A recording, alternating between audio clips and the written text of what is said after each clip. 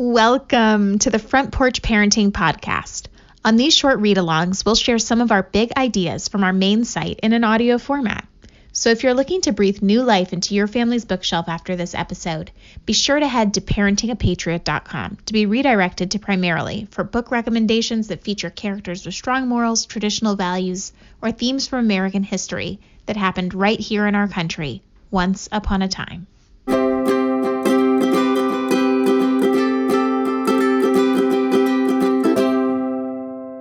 Hey neighbor, this is Britt Reiner with the Primerrily Crew.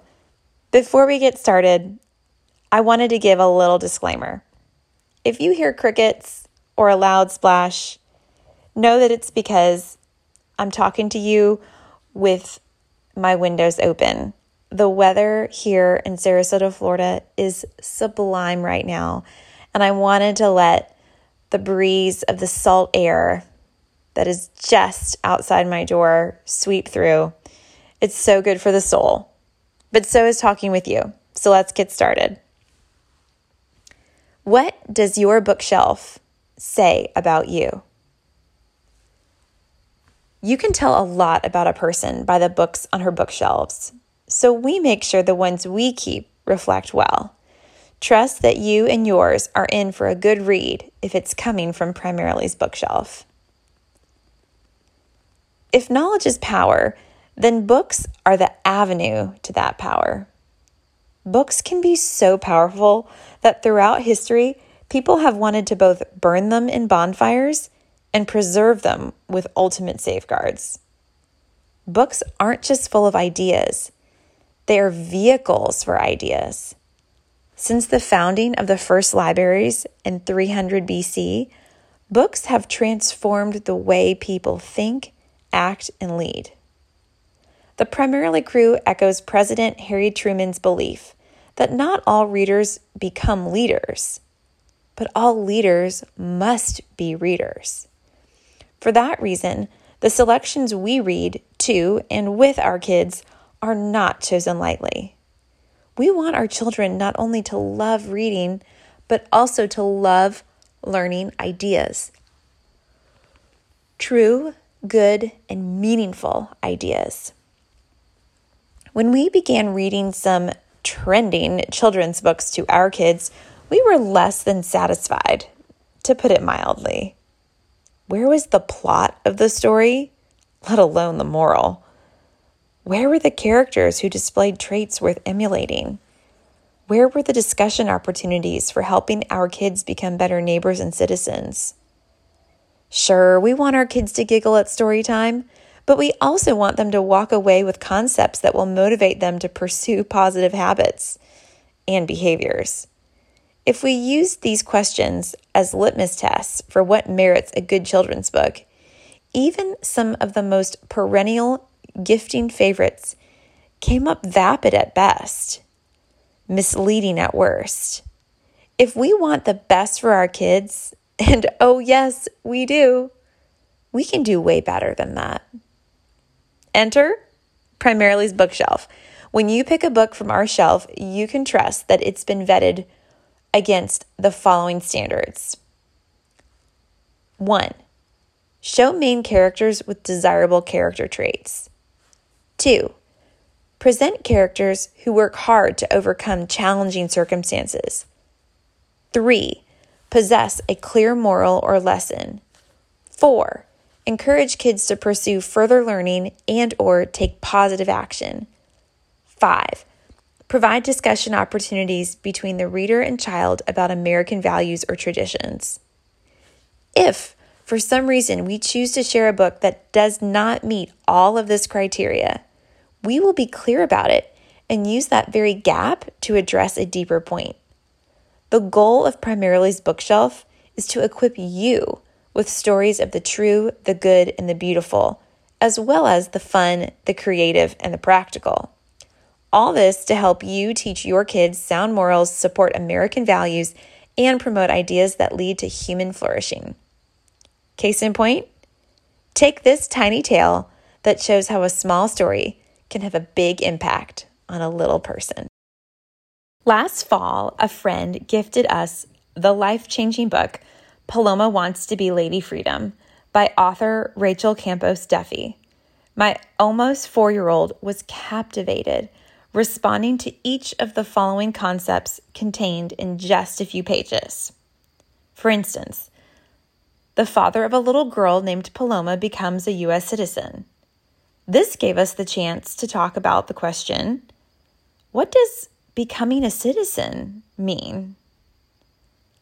Her family travels in a minivan to Washington, D.C. This prompted the question, when can our family take a road trip adventure there?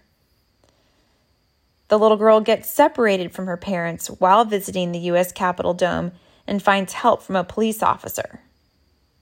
This sparked the question, what is our family's plan if we ever lose each other? Who can we trust for help? Then the little girl meets a giant statue of a strong, beautiful woman.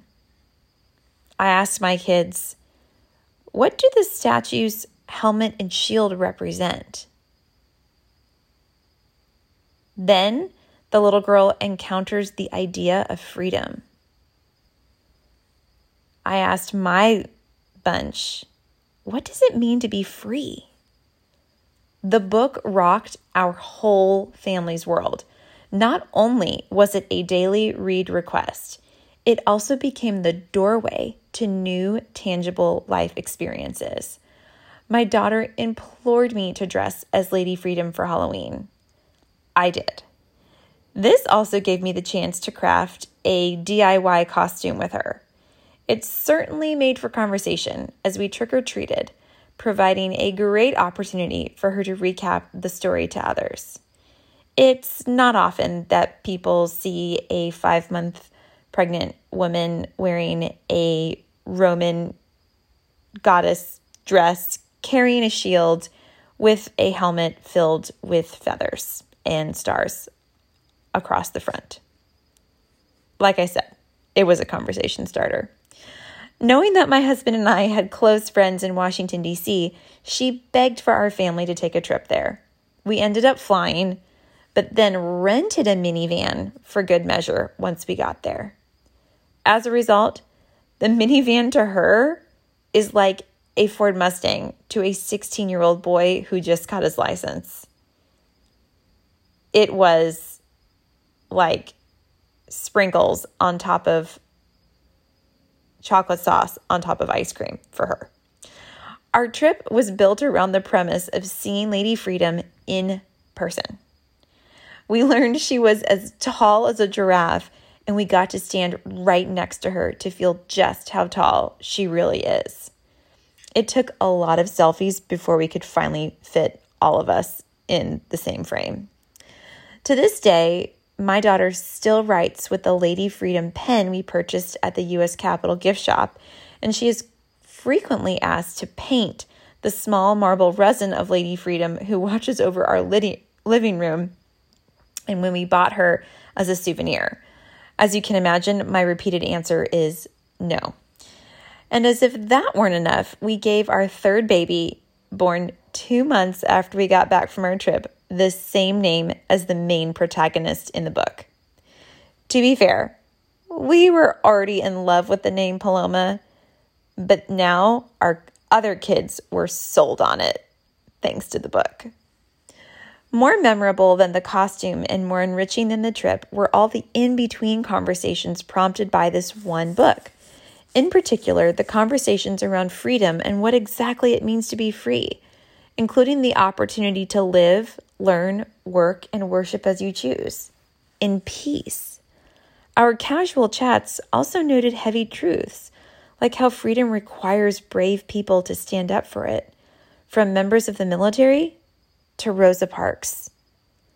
How becoming a U.S. citizen is a legal process for those not born on American soil.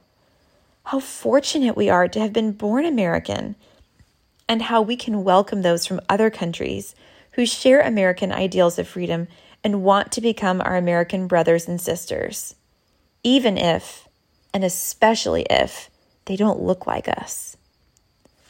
The effects of this book linger. When we were making our gratitude pumpkin this week, I asked my daughter what she was thankful for. Freedom was one of her answers for the pumpkin. She literally wanted me to write, "I am thankful for freedom" on the pumpkin, right next to "I am thankful for the beach" and "I am thankful for my dolls." She's not even 5 years old yet. While of course I think my daughter is super special, her attraction to freedom isn't just because she is unique. It's because books like this, buttressed by parental conversation and activity, have shown her that our free country is beautiful, good, and always striving for better. With the right guidance, discussing freedom with intention, celebration, and history, Primerrily is confident that every young American is capable of appreciating this truth.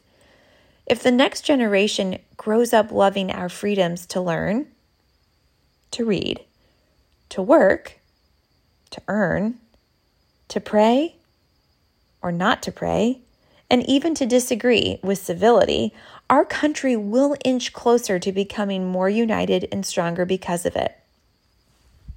As author Rachel Campos Duffy says of her book, Paloma's journey leaves her heart filled with love for family, freedom, and America, our home.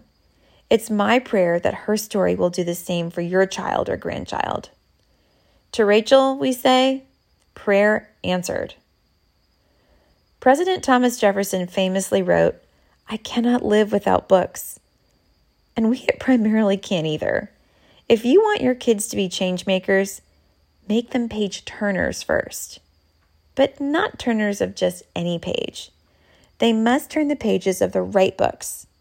Primerrily endorsed books just might motivate a Halloween costume, a family vacation, a motor vehicle, a baby name, and change your life.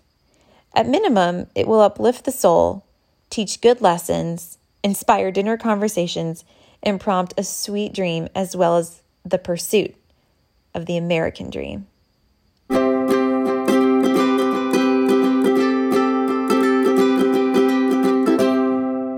Thanks for listening to this excerpt from one of the many articles you can find on Primerrily, which you can discover by visiting parentingapatriot.com to be redirected to the site.